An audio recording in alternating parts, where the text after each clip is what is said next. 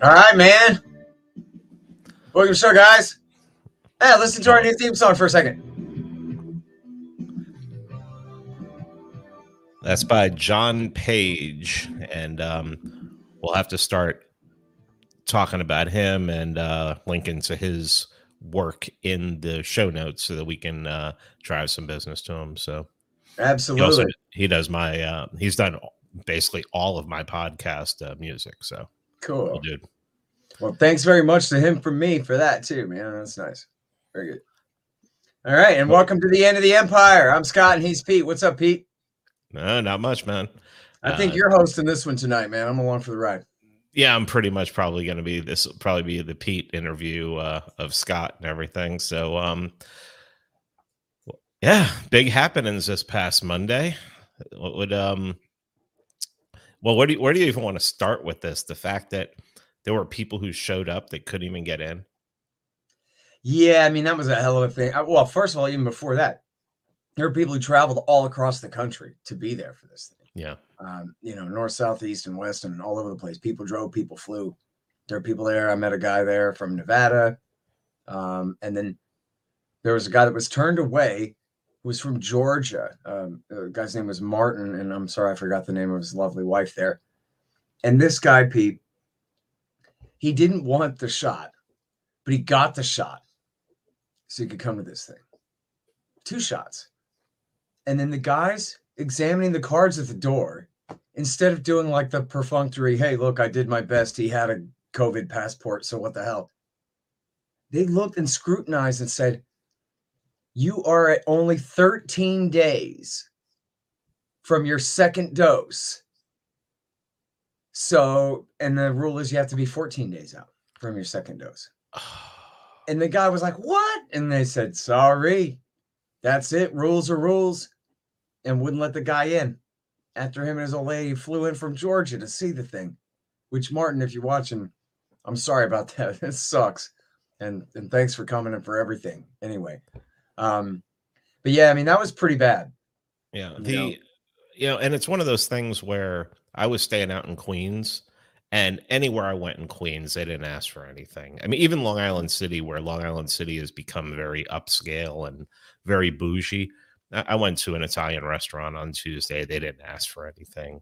And, but the couple places that I went to in Manhattan, they did. And really, honestly, at this point, after this, I don't see a reason to go back to New York for anything. I mean, it's just, why would I give them any, why don't I just let them die? Why give them any money? I mean, I think a lot of people don't realize how much they do rely on tourism. Well, just stop going there. People need to stop going there. It was only my second time to the city, so I'm still like pretty impressed, country boy come to the big town, like, wow, we look at all these skyscrapers and everything. More than just a few of them. And I did go up to the Empire State Building and look out at the whole dang thing, man. It's the heart of the empire. It's pretty impressive. But yeah, I mean, I don't know how in the world that they can talk themselves into, having policies like this or getting away with this, or where the consensus is to allow them to go this far with the thing.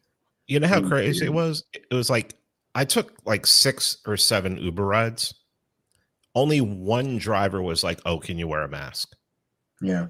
Everyone else was just like, oh, we don't care. We're just happy for the business. We're happy there's people here and everything like that, But I mean, those people at that theater, and especially at that bar, they were eager to, follow the mandates and be good little be good little privatized, quote unquote, privatized police for. That's a good point. Like the guy at the bar, he really like scrutinized my ID and my passport and made sure the names were the same, made sure my face was right. And I mean, it's not like he thought maybe I was underage. You look at all the gray in my beard. So that certainly was not it. It was like, he was really checking like a TSA agent or something, pretending he's got a job to do when he's, he's the bouncer at the bar, dude. So let me ask you, did you have a chance to meet and talk and at least exchange pleasantries with Bill before the thing started? Yeah. So that was the funny thing about it, right? So I went from, people being turned away at the entrance to I go in there. I guess Gene had already showed me around and said he wanted. I'm not exactly sure why. At the beginning, he wanted us. Oh, so we could see the comedy show. He had us both sit, all the way. I guess I forget which is stage right, and in the front row there. And then, once the comedy show was over and it's his turn to introduce us, then we're supposed to go behind the curtain there and then up the stage, the back way to the stage or whatever. So he came and introduced him, and we're sitting there talking, and we're just talking about the weather and housing prices, and oh, you're from Austin, that's interesting, and just whatever, this kind of small talk stuff. And I was actually thinking, and he's a very affable guy, right? He comes across as very like, hi, nice to meet you kind of guy. And so we're just talking, and I was actually thinking, like, is this wrong of me to like, let his guard down a little bit by like being decent to him at all right here, because things are gonna change once we get up there. And then I decided, nah, screw him, man. What am I gonna do? I can't be rude to him now.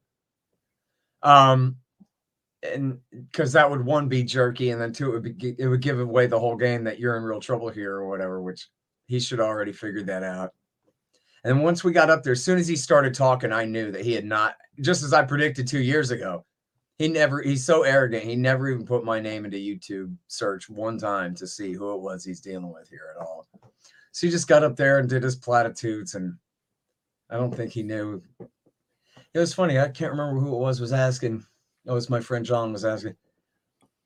This guy even knows who antiwar.com is? Does he even know who Justin is? Does he even know that, like, anything about, for example, the libertarian tradition of knowing the names and the numbers of these neocons and what they're up to over the last 30 years? And they're neocons like, of course, Murray Rothbard, but especially Raimondo and others, really specialized in the neocons at a time when no one knew the difference between them and just regular Republicans for whatever reason, So was he even unaware of that? Like, did nobody tell him this is the editor of antiwar.com? And did he not think, oh, antiwar.com, I remember them, those Buchananite right-wing, crazy libertarians over there at the non-intervention thing who hate my guts so much. Nope. He's going to walk in there like it's a cable TV news interview and just, spout his platitudes and kept the peace for 75 years. Who could argue with that? And then, so.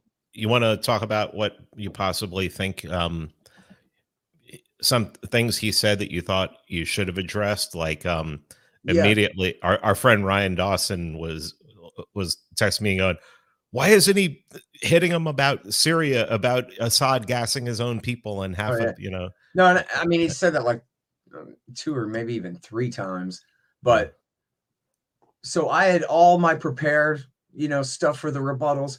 Plus I was trying to take notes on all the different stuff he was saying.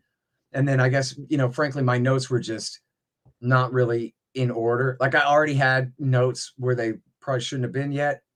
So then when I'm like jotting down new stuff, it's in no particular order. So then when I'm up there rebutting, I'm not going from memory of what he said. I'm looking at my page of notes going, what have I left off of the list that I still need to address here? And I think at one point I'm in the middle of talking about something else, and there's this time crunch pressure under this thing. And it takes me forever to explain anything. So I think I'm in the middle of like arguing about World War I and World War II. And then I'm like, oh yeah, and I got to address the Syria Sarin thing in a second too. Like note to self out loud in the middle of my other train of thought about Woodrow Wilson or something like that. I'm not exactly sure, but it was something like that. And then I got back to Syria, and then I just argued the point because he was saying that America hadn't intervened there at all.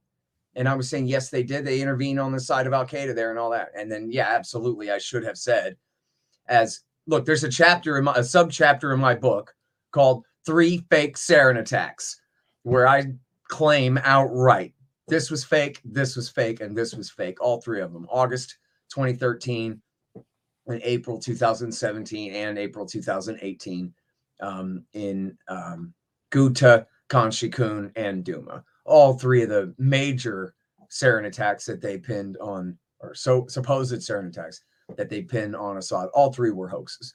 And the first was a false flag by Al-Qaeda and the Turks. The second one was evidently like an improvised reaction to a conventional strike that caused a poisonous gas cloud because of what was hit, and different chemicals being mixed with water and different things. All this. Gareth Porter has written the best on it, of course. And then Duma, which was the ridiculous hoax at the hospital that was debunked by Robert Fisk the next day or 2 days later. And then, of course, the ridiculous hoax at the apartment buildings, which was debunked by Moon of Alabama. Bernard at the Moon of Alabama blog debunked this in real time. What do you mean it came through a hole in the ceiling over there, but it's lying on a bed over there, undamaged, after punching through concrete and all that? Like, it was obviously fake from the very beginning. And even though they claimed it was sarin at the beginning, they ended up backing down saying it was only chlorine, which is not even a banned chemical weapon anyway, which is also a lie anyway. And then now, because of WikiLeaks and Aaron Mate and the great whistleblowers at the OPCW, we know that the guys who wrote the original report didn't come to any of the crazy conclusions, the accusatory conclusions against Assad that the final report came up with. So the whole thing is BS. And I absolutely wish I had addressed that. Also, I didn't hear him say, someone brought this up to me later. But I don't remember this part, and I guess I need to go back and watch the thing.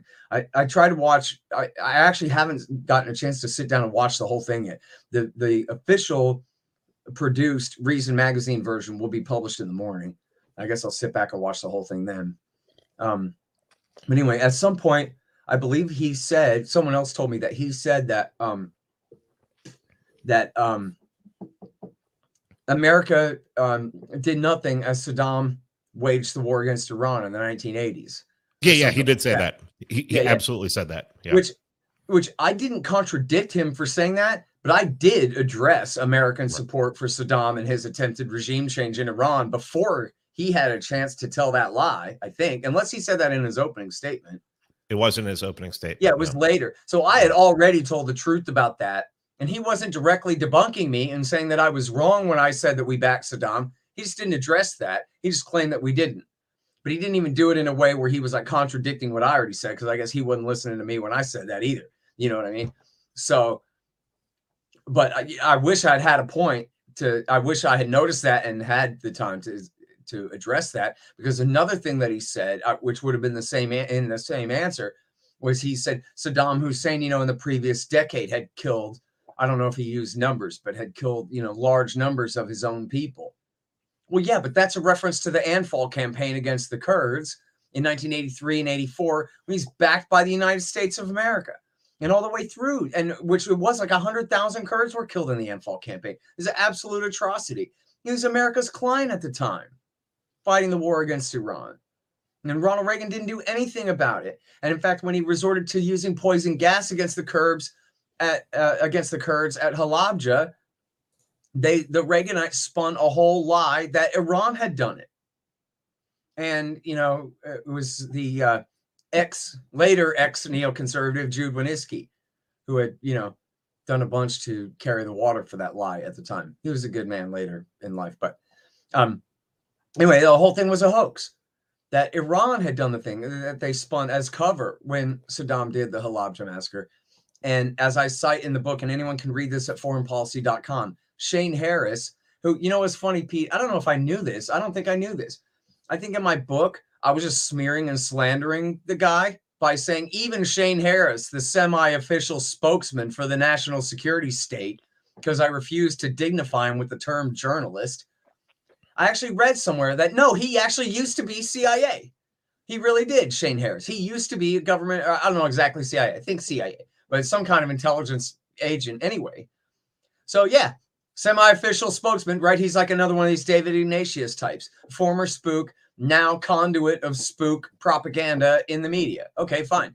Well, so therefore then, if you like my confirmation bias, even Shane Harris reports in even foreignpolicy.com that, yeah, this was the worst chemical warfare on the planet since World War I, and it was all America's fault. And Ronald Reagan had paid for all of that. They bought all the chemical weapons from our allies, the French and the Germans, and I think the British too, certainly the French and the Germans. with American money, and they used American military satellites to give Saddam Hussein intelligence to use to target the Iranian troops in the field with sarin and Tabun nerve gas, the worst nerve gas, the worst chemical warfare since World War I. And that was all on the U.S. So for him to try to say, oh, yeah, no, this is why we had to go after Saddam, is because back when he still worked for us was when he had done his worst stuff. And even Iraq War I, we didn't have time to address this. Iraq War I. And man, preparing for this debate, Pete, I went and found, I knew this already, but I had flown in one eye and out the other, man, that in the article, Wolfowitz and Khalilzad in the Weekly Standard, 1997, overthrow him. And the first sentence is, you know, if he just stopped at the northern oil fields, he probably would have gotten away with it.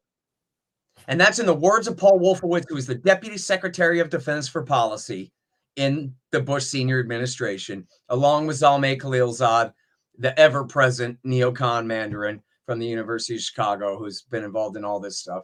I said him 100 times in the book for his involvement in all this stuff.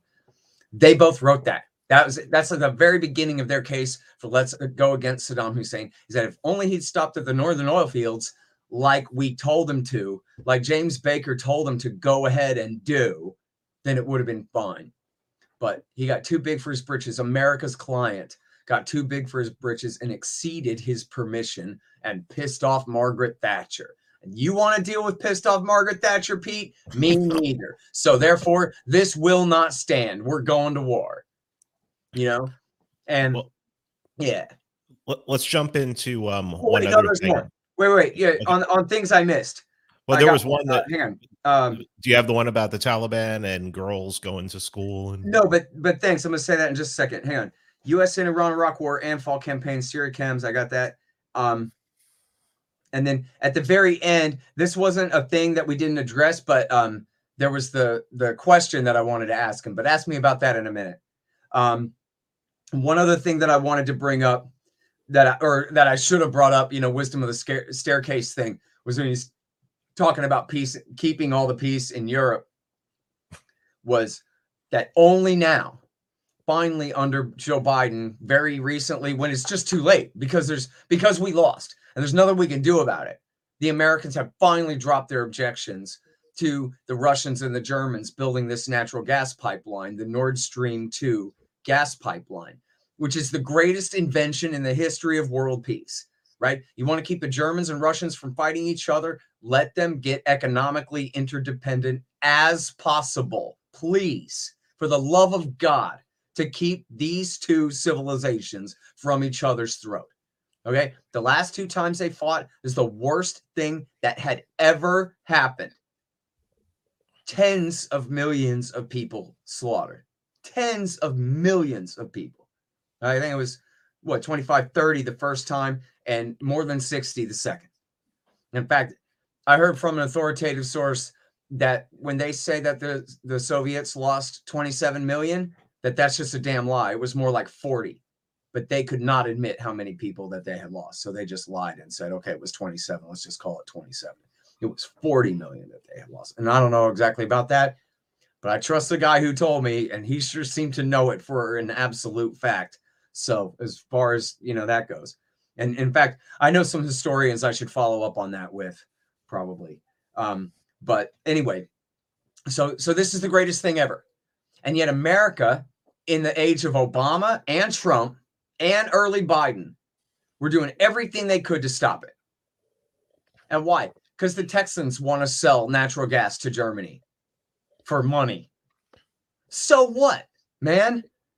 You know, natural gas, however many dollars per cubic foot, you know, world peace, priceless. Okay? Keeping Germany and Russia friends and not enemies. You can't put a dollar value on that. We're talking about the survival of the species here. Okay? And what do the Americans do? The Americans put sanctions on their allies, the Germans, and on the neutral Swiss for daring to have, for one of their engineering firms being involved in building the damn thing. That's the American empire keeping the peace in Europe. preventing the kind of thing that keeps the Russians and Germans incentivized to keep things cool. And, I don't know exactly whether Crystal has ever written about that or not, but I bet you he's bad on it. And it goes overall whether his position, which the debate wasn't about his positions on everything. The debate was about American intervention in the world and regime change in other people's countries and all of that. And his whole case is that we keep the peace in Europe. We keep the peace in Europe. We kept the peace in Europe. And there's another thing I wanted to say that I did think of and I should have jotted down, but I probably wouldn't have had time anyway. But that Andrew Coburn, my friend, the great journalist Alexander Coburn and Patrick Coburn's brother, wrote a book in 1981, well, published in 81, called The Threat. And what it was about how the Soviet Union wasn't nothing. How the tanks had, rusted old treads. How the soldiers had no boots, no ammo, no fuel. That if they had tried to invade Western Europe, they wouldn't have got more than a few miles into West Germany, and they wouldn't have been able to continue to fight. They wouldn't have been able to keep up the logistics for resupply or anything for a war in Western Europe for more than a week. And that the Americans would be able to absolutely smash them without resorting to using a single atomic bomb to keep them out of Western Germany. The Red Army in Europe was a hoax, a Potemkin village, right? It was like the Afghan army that George Bush and Barack Obama built over there, that David Petraeus and H.R. McMaster built. It was for show only.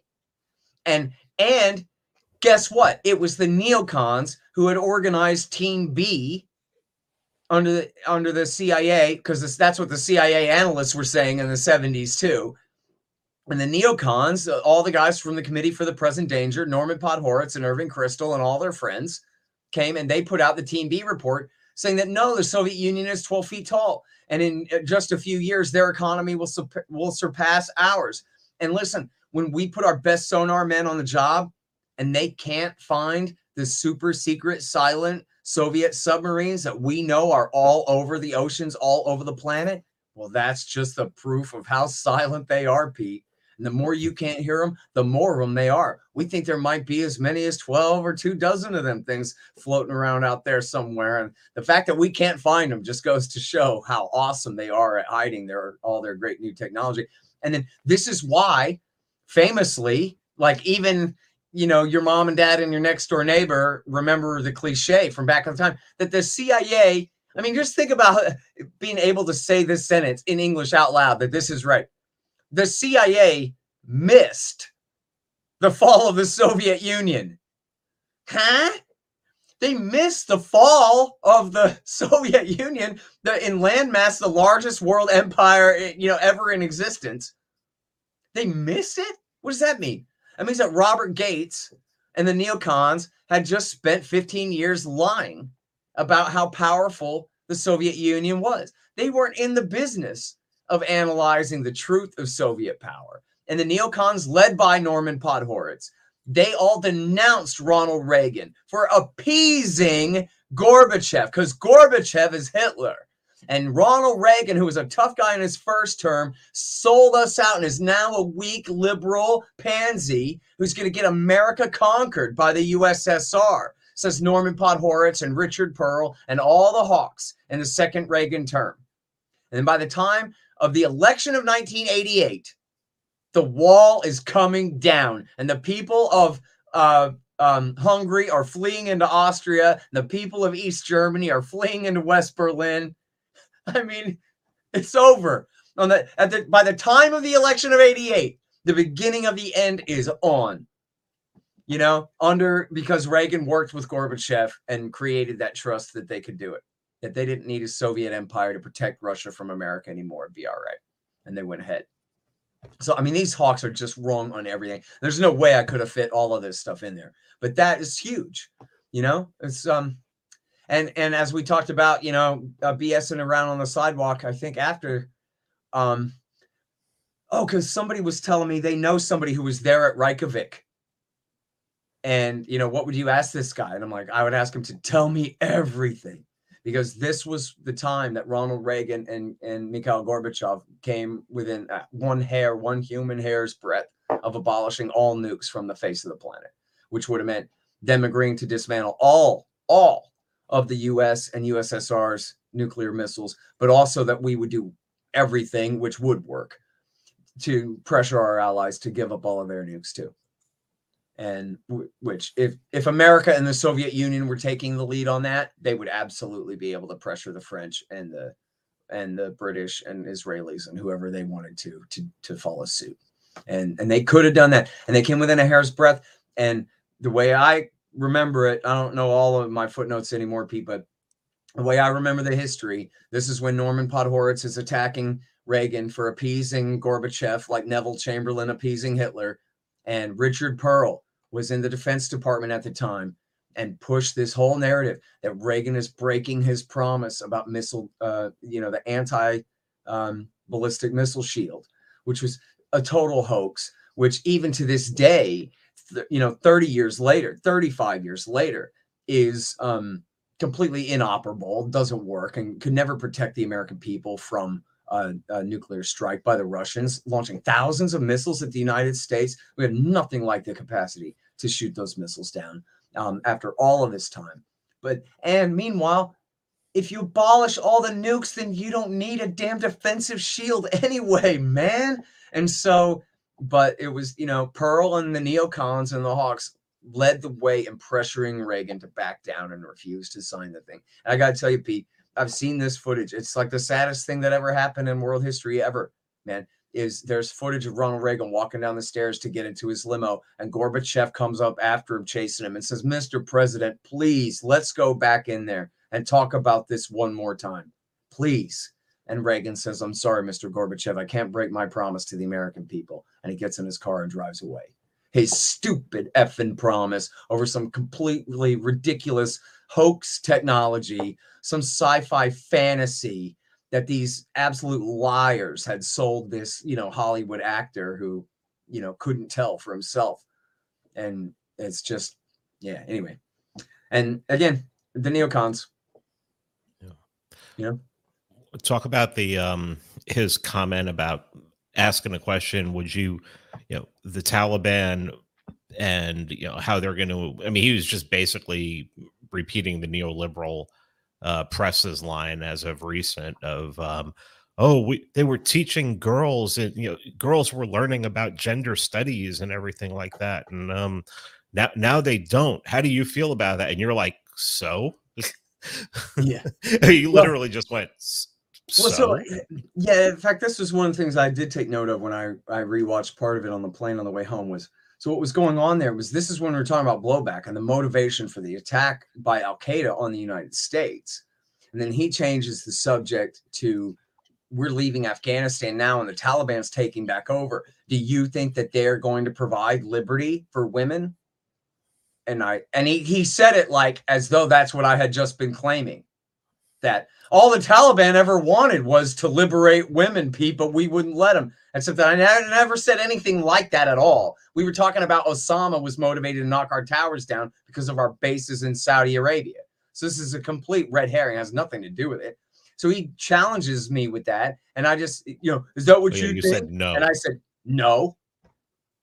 I don't know what's the point of that, but I shouldn't have let him go there. I should have kept talking. Stay on the subject. We're not talking about the Taliban now. We're talking about why Al-Qaeda attacked the United States of America and get back and beat them over the head with that more. And because the truth is, as I've explained a million times, they've been attacking us all through the 1990s. When Ramzi Youssef tried to blow up the World Trade Center in 1993, which, yes, the CIA, helped them into the country, and the FBI could have stopped the attack and failed to prevent it. But anyway, Ramzi Youssef wrote letters to the New York newspapers explaining why he did it.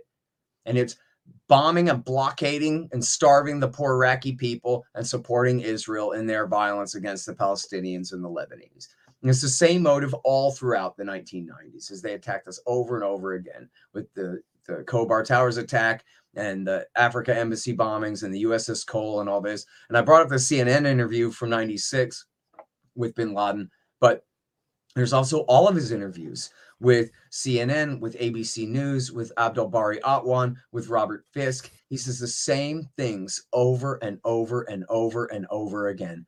Bases in Saudi being used to blockade and bomb the Iraqis. support for the Israelis and their oppression of the Palestinians and the Lebanese, support for dictators around the region over their people, preventing revolution against them, and pressure on those dictators to keep production high and prices artificially low to subsidize our economy at their expense, and turning a blind eye to Russia, China, India, and Uzbekistan in their crimes against Muslims as well. He claimed he'd care all about human rights, but whenever these countries are attacking Muslims, you don't have anything to say about it. And that's always a great segue into the Clinton years, where that last point ain't right.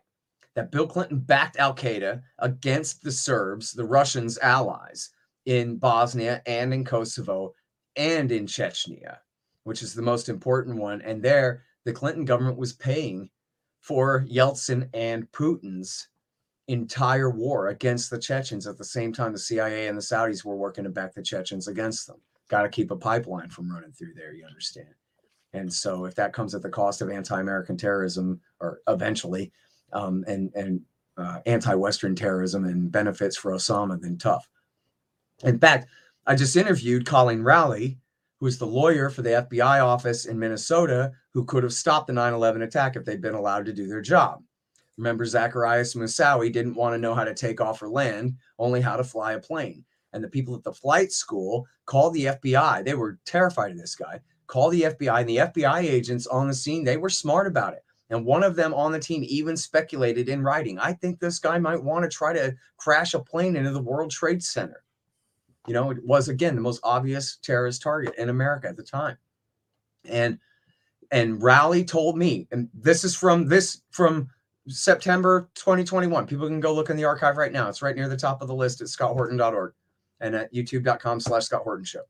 And she says, one of the reasons that the supervisors said that they weren't interested in this was because the obvious tie, the information that they had on him that tied him to the bin Ladenites, it tied him to the bin Ladenites in Chechnya.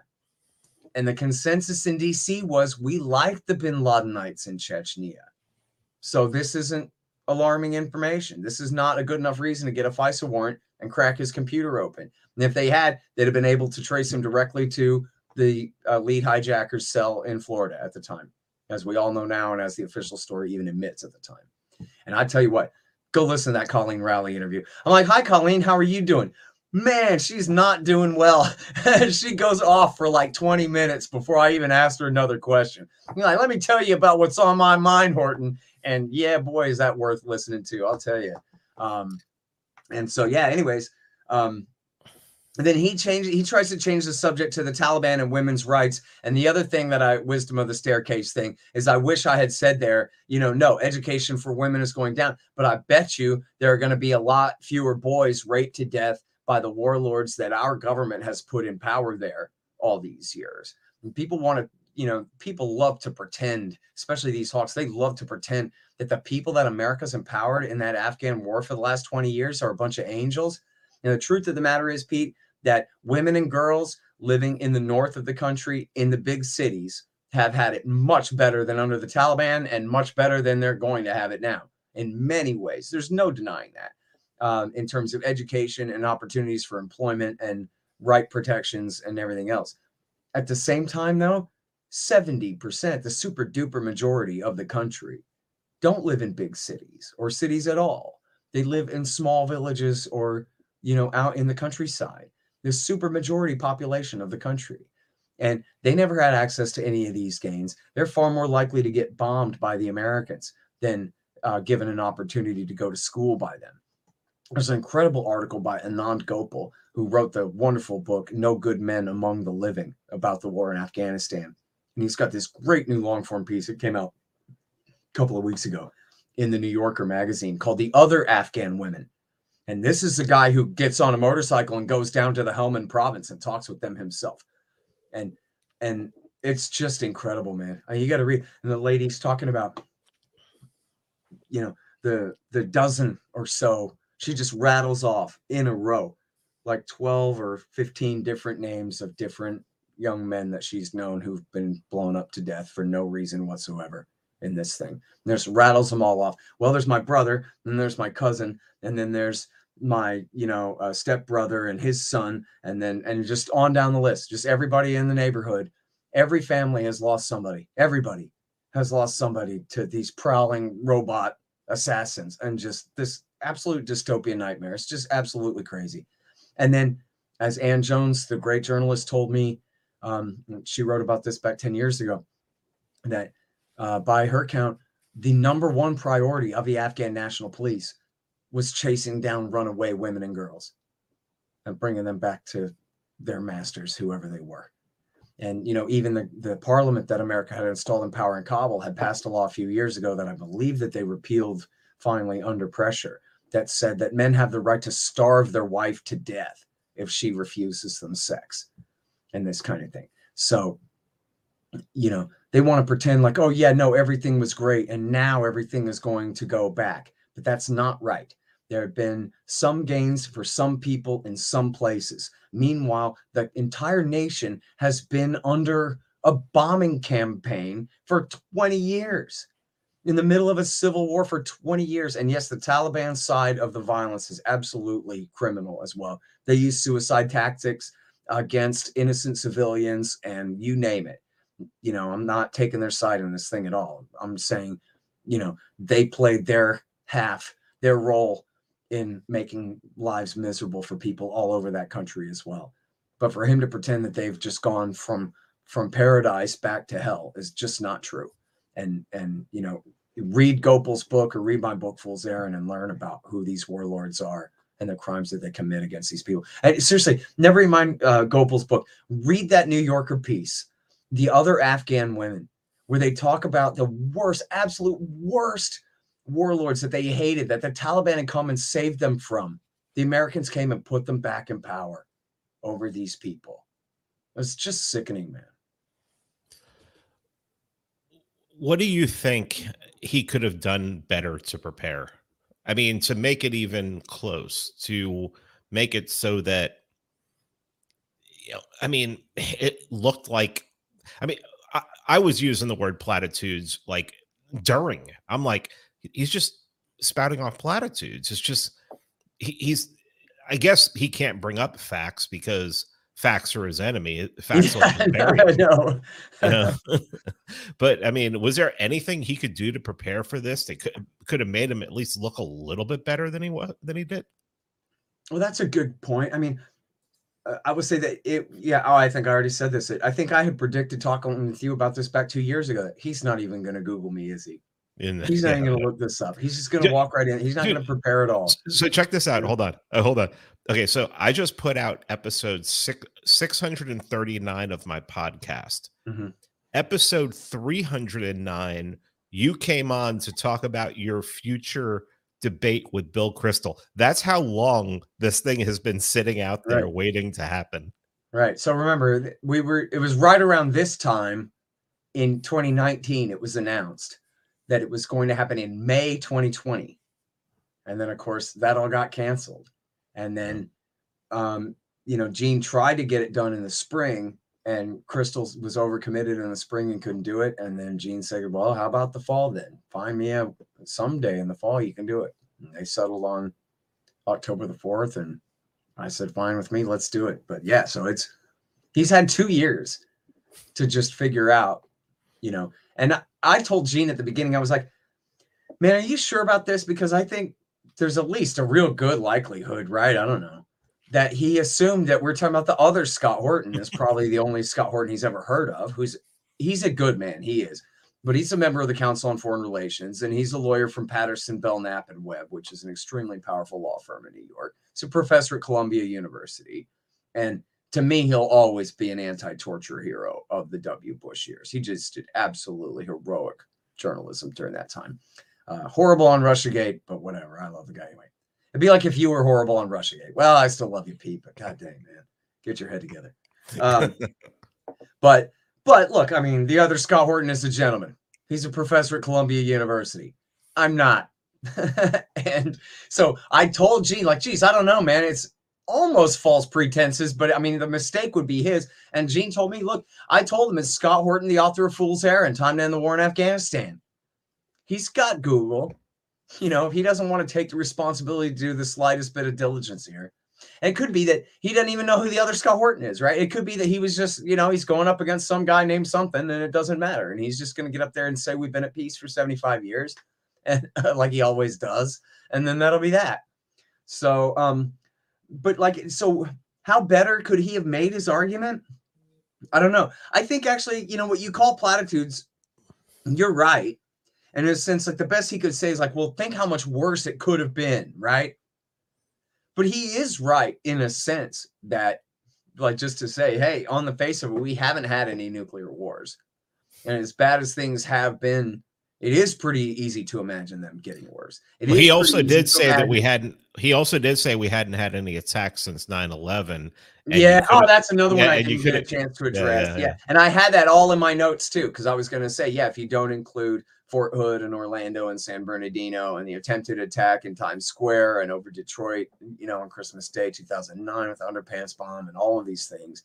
And also if you don't include Manchester, England, or Brussels, Belgium, or Paris and Nice, France, or any of these massive attacks, and or in Germany, the massive hatchet attack on the train in Germany, and all of these things.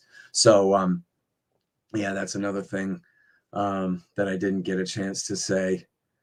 But on like keeping the peace in Asia, right? Like this is Andrew Bacevich talking. Bacevich is like, we ought to get the hell out of the Middle East. But Asia, I don't know. Maybe it'd be better for us to continue to stand between China, Japan, Korea, and Taiwan, because I'm afraid if we end the status quo there, that as the balances of power shifts, that there could be real problems there. I'm just not that worried about it, frankly. And people say if we leave there, then necessarily South Korea and Japan and maybe even Australia would get nuclear weapons, and that would increase, the chance of war there. But I don't think that's necessarily true. There are all kinds of non-nuclear weapon states all across the planet who have rivalries with nuclear weapon states of various degrees. That doesn't lead them to jump straight to nukes. And I think there's still plenty of room for diplomacy by us or our other friends in the region to say that, like, listen, Japan, you can be a nuclear threshold state like you already are, right? Like Japan right now, they could make nukes in a few weeks probably if they really needed to. They have the ability to enrich uranium. I don't know exactly, but I'm sure they have the ability to enrich uranium, certainly to produce to weapons grade, and certainly to produce plutonium and do the separation or whatever. If they had to build a new factory to do the isotope separation, they'd probably have it done in a few weeks and could make nuclear weapons. But that's in itself a deterrent, right? Like, don't mess with us or we will. It's like having bullets in one pocket and a gun in the other. You could have the loaded gun, but you know what? This is an okay deterrent too. But like, it is a real gun and these are real bullets. Don't make me load my gun, dude. And I think if that's Japan's stance, that's Iran's stance, it's kept America out of Iran for 20 years, Pete, is don't make me start to do the thing that I know how to do, but haven't begun to try to do yet. So I think that makes perfect sense for Japan and Korea to stay nuclear weapons threshold states. And I think all the hype about China wants to conquer the world and all this stuff is just crazy. Who thinks China is going to try to invade Japan? You know what I mean? I guess you can make up scenarios. Well, they're going to economically blackmail them into what? I don't know. Nothing. Stopping trading with America or something? No. I mean, what all these nightmares are just fantasies is what they are.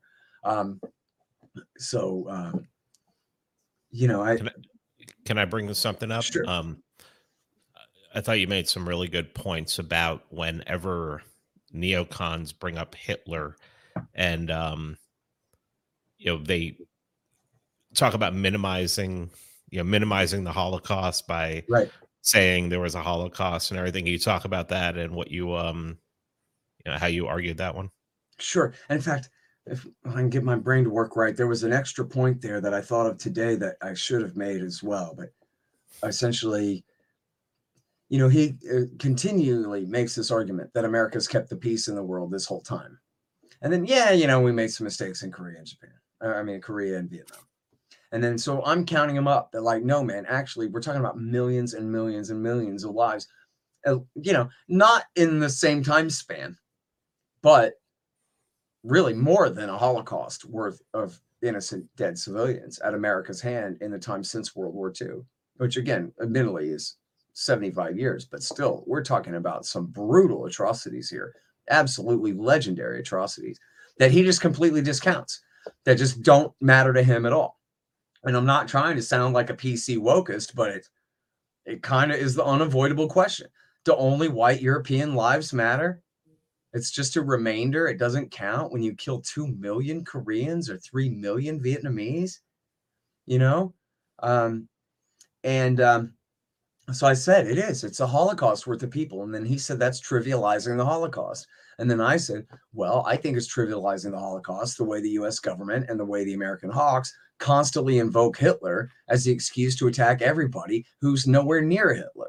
From Manuel Noriega and David Koresh to Saddam Hussein, the Ayatollahs, Kim, or even as H.R. McMaster just a few weeks ago was saying, for Donald Trump to have negotiated with the Taliban is the same thing as Neville Chamberlain going to Munich and making peace for all of our time with Hitler after the annexation of Czechoslovakia.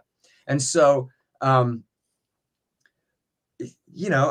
to me is trivializing the Holocaust. And I mean that, right? That like, these guys they'll push your Holocaust button. They'll push your Hitler button to get an emotional reaction out of you.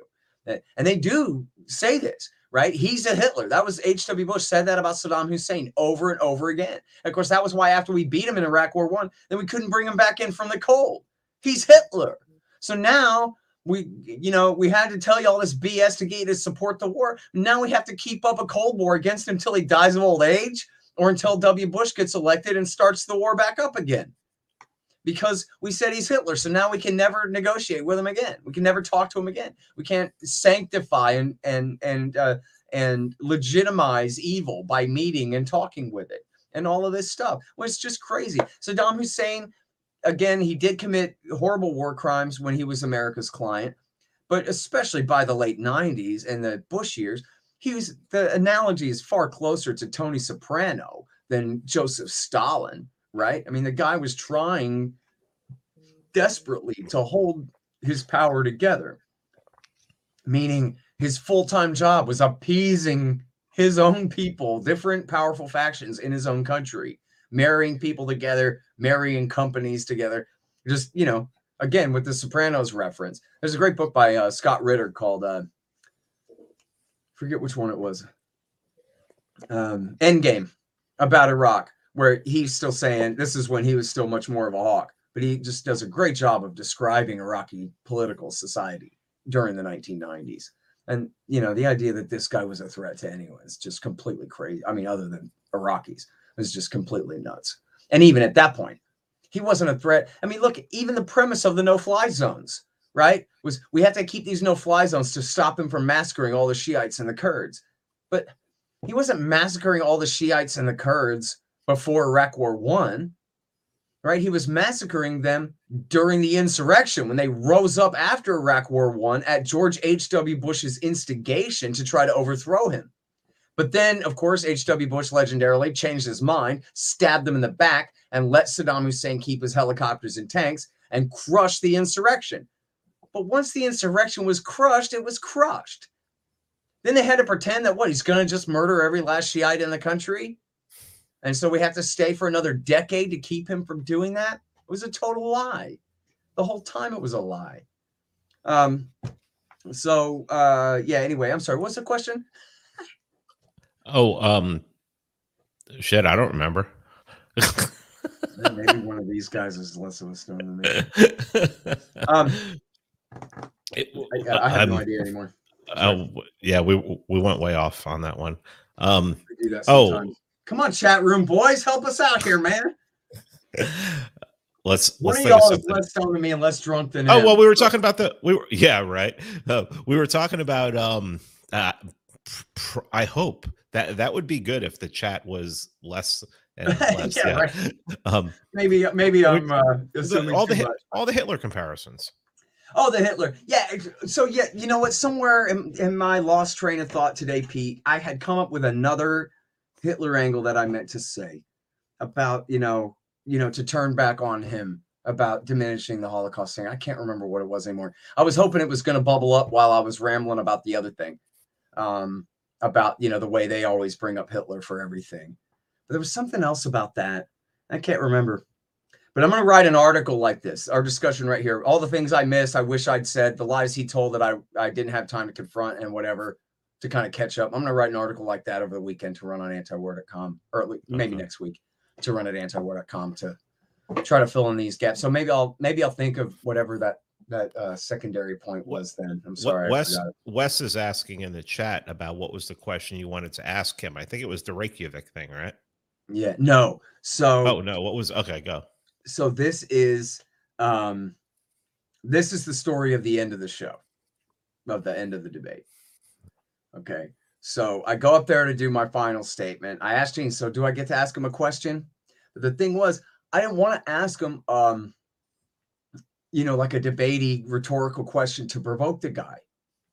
In fact, originally I had written it more as just an insult because I knew the answer was no anyway. But then I actually was not going to ask it that way. I was going to just be sincere about it. And then at the end of my thing, when I wrapped up and I, you know, talked about Somalia and whatever, which you're not allowed to do that. You're supposed to recap. You're not allowed to like bring up new points, but I didn't know that. Tom told me that later. I was not supposed to do that. Oops. Anyway, at the end of that, I still actually had time. And I wish I had my thinking cap on. I would have gone ahead and asked my question then. And even better, man, I would have been able to say to him, if I'd really been paying attention and thinking on my feet, that, look, Bill, you just said you're anti-war. Now, I'm really glad that I defeated you so badly in this thing that you now call yourself anti-war. That's a win over Bill Kristol when he's going, look, I'm anti-war by the end of the thing. But look, and I was going to say what I would plan to say before that anyway was, listen, you know, obviously you're a hawk and you have a reputation as a hawk, but you don't have to be a hawk on everything. And of course, he spent the whole thing kind of backing down and on a lot of this stuff, or, you know, halfway backing down on the individual wars. And I was just going to say, listen, you're so prominent, and particularly in Democratic politics now. And I wonder whether I could, you know, ask you, just, you know, think about it later. You don't have to answer now or whatever. Just think about this later. That whether you might consider calling for an end to the war in Yemen. It's the worst war going on in the world right now, and it's directly benefiting Al-Qaeda. And if a guy like you, who's a former hawk, would say, listen, you guys know me, I'm all about national security, but this one is wrong and we shouldn't be doing this, that could really help, you know? And so would you please consider that? That's all I'm saying. You know, the war in Yemen is really bad, and it could really move the needle. It could really, you know, and then the way I was going to ask it originally was, and then that way, maybe that could be the first step on the beginning of redemption for all the harm you've caused to all these innocent millions of people and blah, blah, blah, right? That's how I was going to say it originally. But by the time it was time to really say it, I was going to drop all the snark and just say like, hey, please. And then, so at the end, when I finished my statement and then they, you know, read off the winner and everything, then I followed them because I wanted to ask the question just backstage. And I was definitely going to drop all the snark part about redeeming yourself and all of that crap then, you know, when it's not for show at all. That just to say to him just completely sincerely that, like, man, this could really, you know, raise this issue's level of prominence by quite a bit. And having Bill Kristol, the famous hawk himself, say, we really should end this now. That could be really meaningful, you know? So I followed him and I said, and you can see in the video, he takes off, you know, and I go kind of chasing after him. And I go, wait, Bill, can I ask you a question? And he goes, yeah, sure. But he keeps walking down the stairs and towards the curtain out toward the crowd and the door. And I don't want to ask him in front of the crowd of everybody. The point, now we're backstage, right? So I go, well, wait a second. And he goes, no, I don't think so. I got a plane to catch, and I don't think I owe you another minute of my time. Went and, you know, went running through the curtain and out the door. And I just went, oh, well, you know, boo-hoo. That was my chance. And really, I blew it because I should have just tacked that on to the end of my closing statement and asked my question anyway. And I didn't think to do that. So that was my one last woulda, coulda, shoulda, wish I'd said type thing there, you know. But he wouldn't have done it anyway, man. So what the hell, you know? When did you write the Trotsky line? I think I think that was not in. I'm virtually certain that was not in the typed text. I think I jotted that down in my notes the morning of, or maybe it was the night before. I was kind of rereading it and was saying Lenin and Trotsky, and then it's funny because I was not thinking about that at the time. And this was also, on my assumption that he's going to bring up World War II, and then I got to bring up World War I and how America's intervention in World War I, whatever. And then I'm going through the thing. It's a great book. People should all read this book by Jim Powell, Wilson's War, about how Woodrow Wilson's great blunder led to Lenin, Stalin, Hitler, and World War II by Jim Powell. Excellent book. And so I wish I had cited it actually out loud in the thing. I should have. But, the story is there that Wilson essentially gave a Lend-Lease type program to Kerensky to bribe the interim government. The original Russian Revolution was in March of 1917. Right. And the communists didn't take over till October. And Woodrow Wilson gave the guy a bunch of money and fuel oil and trucks, and I forget guns or not, but enough equipment to help and millions of dollars, and convince Kerensky to stay in the war. And I even learned this in I think junior high, elementary school or junior high, that man, the Russian people were so anti-war by then. And that was Kerensky's big mistake.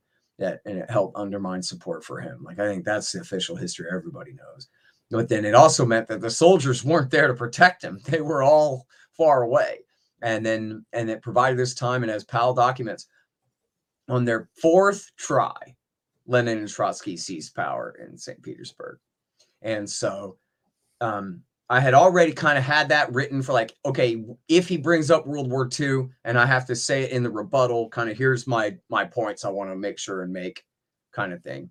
And then I was just reading over that, and Trotsky jumped out at me, and I remembered Eric Garris telling me from antiwar.com, telling me, listen, don't just go all hard on the Trotsky thing. Everybody says that. Like, and I can't remember. I think I had a different reference to Trotsky that I had cut for time earlier, going through editing or something. And anyway, so I was just going through there, and I saw that, and I just thought, oh, I could just add it as a little aside there, no offense. My only regret there is I said no offense when what I should have said was no offense, so that you can hear, still in the microphone. Yeah. He didn't notice. I don't think he noticed. Okay. Yeah. Yeah. But I mean, for the audience and whatever, and I should know that as a radio guy, you're in your microphone, you got to go like this. You move your head to the right when you look to the left, So, but anyway, I'm glad I got that. And I can't wait till tomorrow morning when the HD version of this comes out.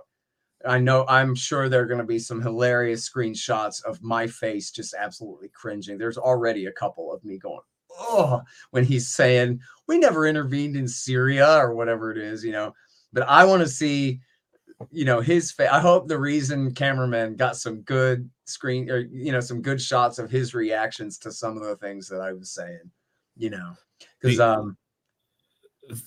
think he was trying to be pretty poker face, but I think he kind of can't help it. You know what I mean? When it's just a barrage of accusations, the way I was leveling them, you know what I mean? He must have been uncomfortable there. There was a part towards the end, I think it was right before the closing statements, that when you watch it back, you both look at each other. Like, you're both sitting down and you both look at each other. And it looks like daggers are being shot at one point funny. There. Yeah. Yeah. Yeah, what are you gonna do? I'll tell you what. When Gene started reading the results, I thought he was saying that Crystal won, which I knew was like kind of a possibility, because when you have the super duper majority of the people already agree with you, then you kind of have nowhere to go but down from there or something. Yeah. But I remember thinking, like, oh man, I thought I did okay, and I was like, well, I guess you won.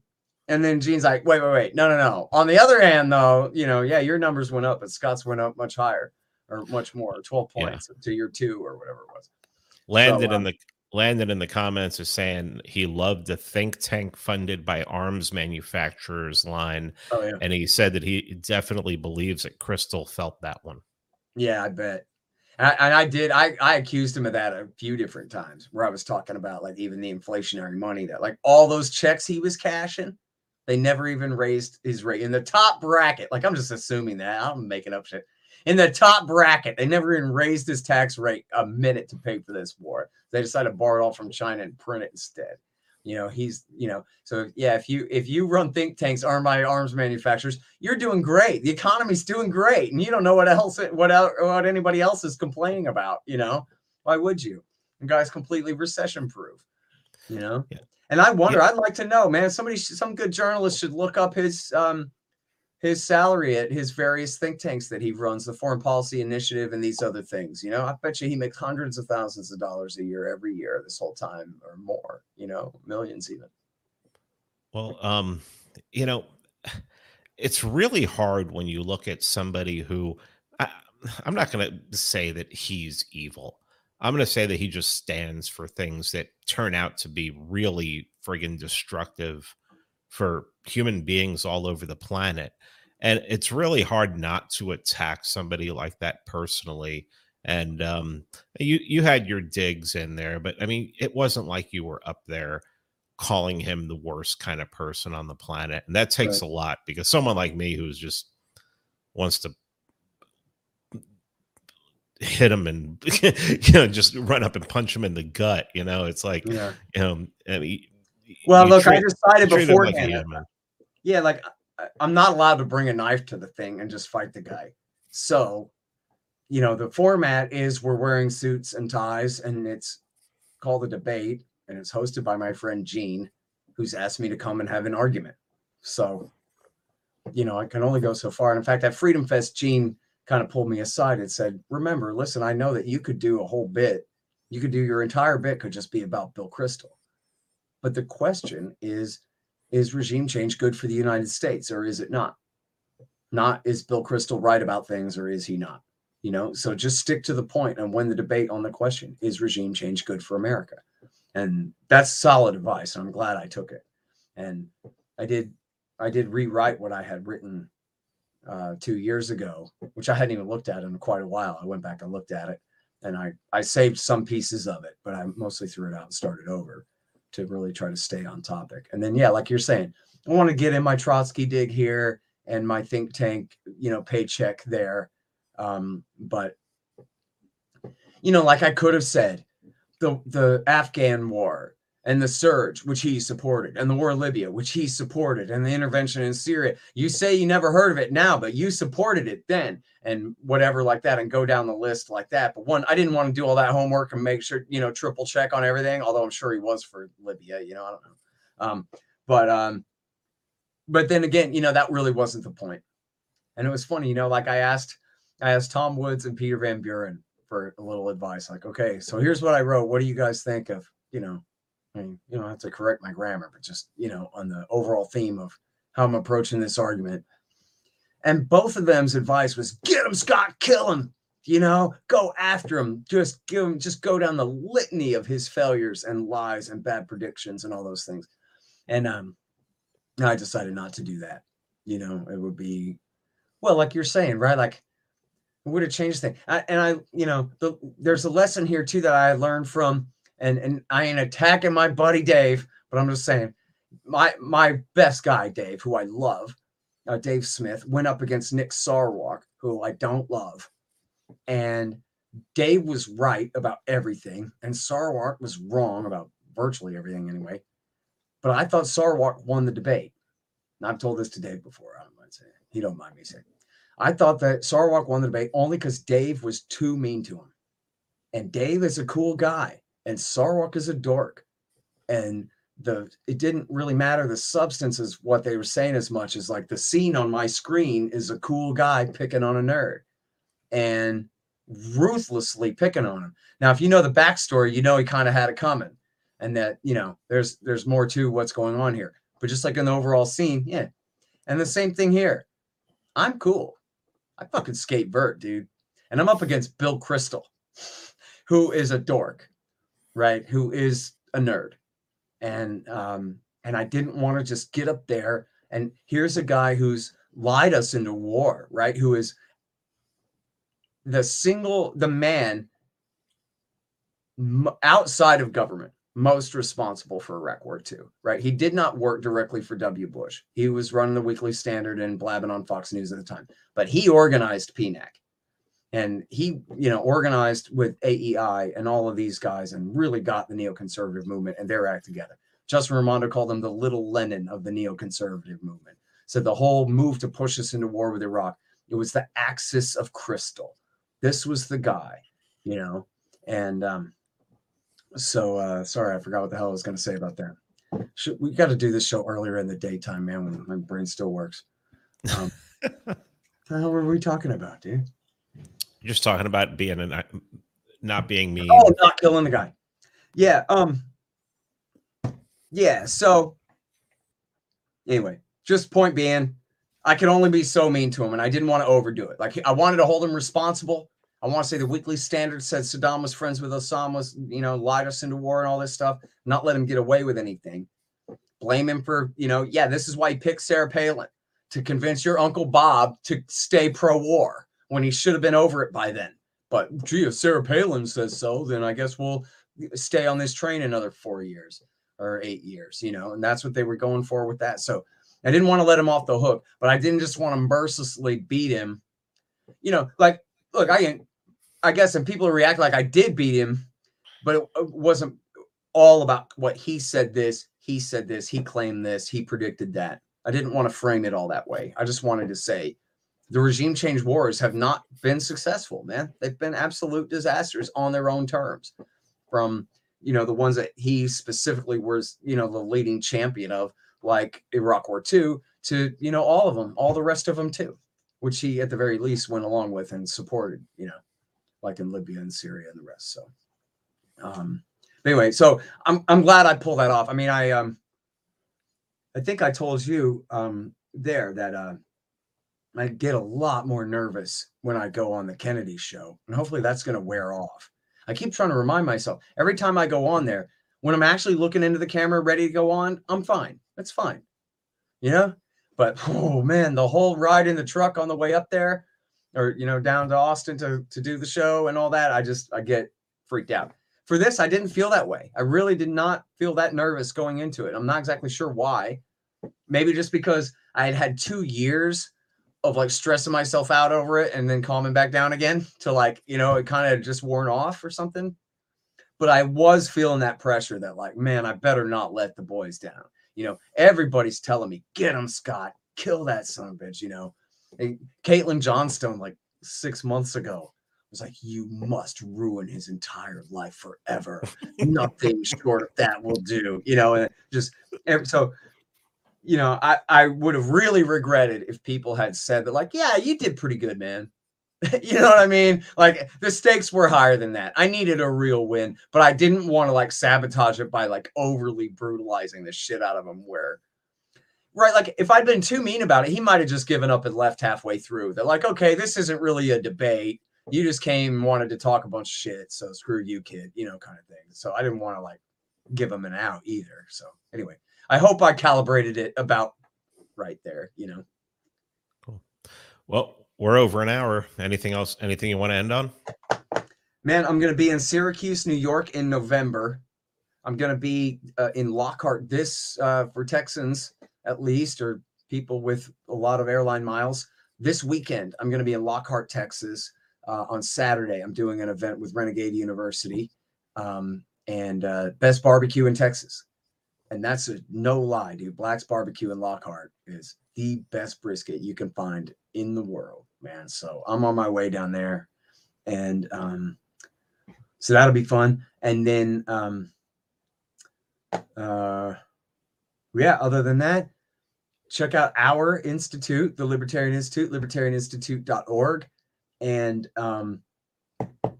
my show, the Scott Horton Show, and read my books that are about the wars. Some people like them.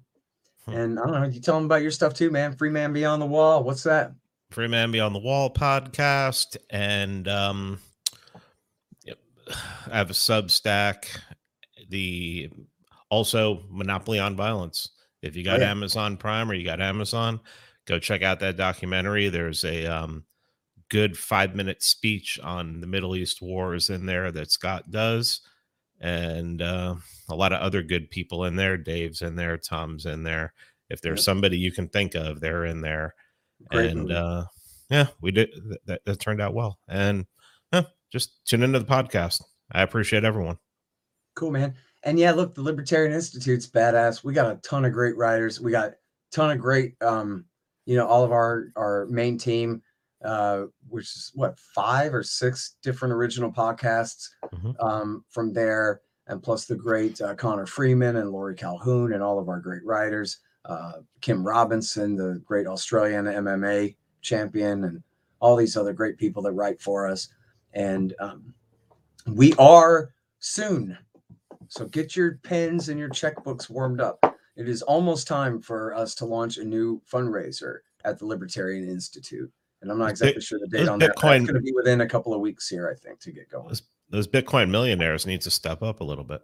That's exactly right, man. We accept all kinds of cryptos, and all that's at libertarianinstitute.org/donate. We're going to get that thing really going in full gear here, but we better strike while the iron is hot and people are still excited about what we're doing.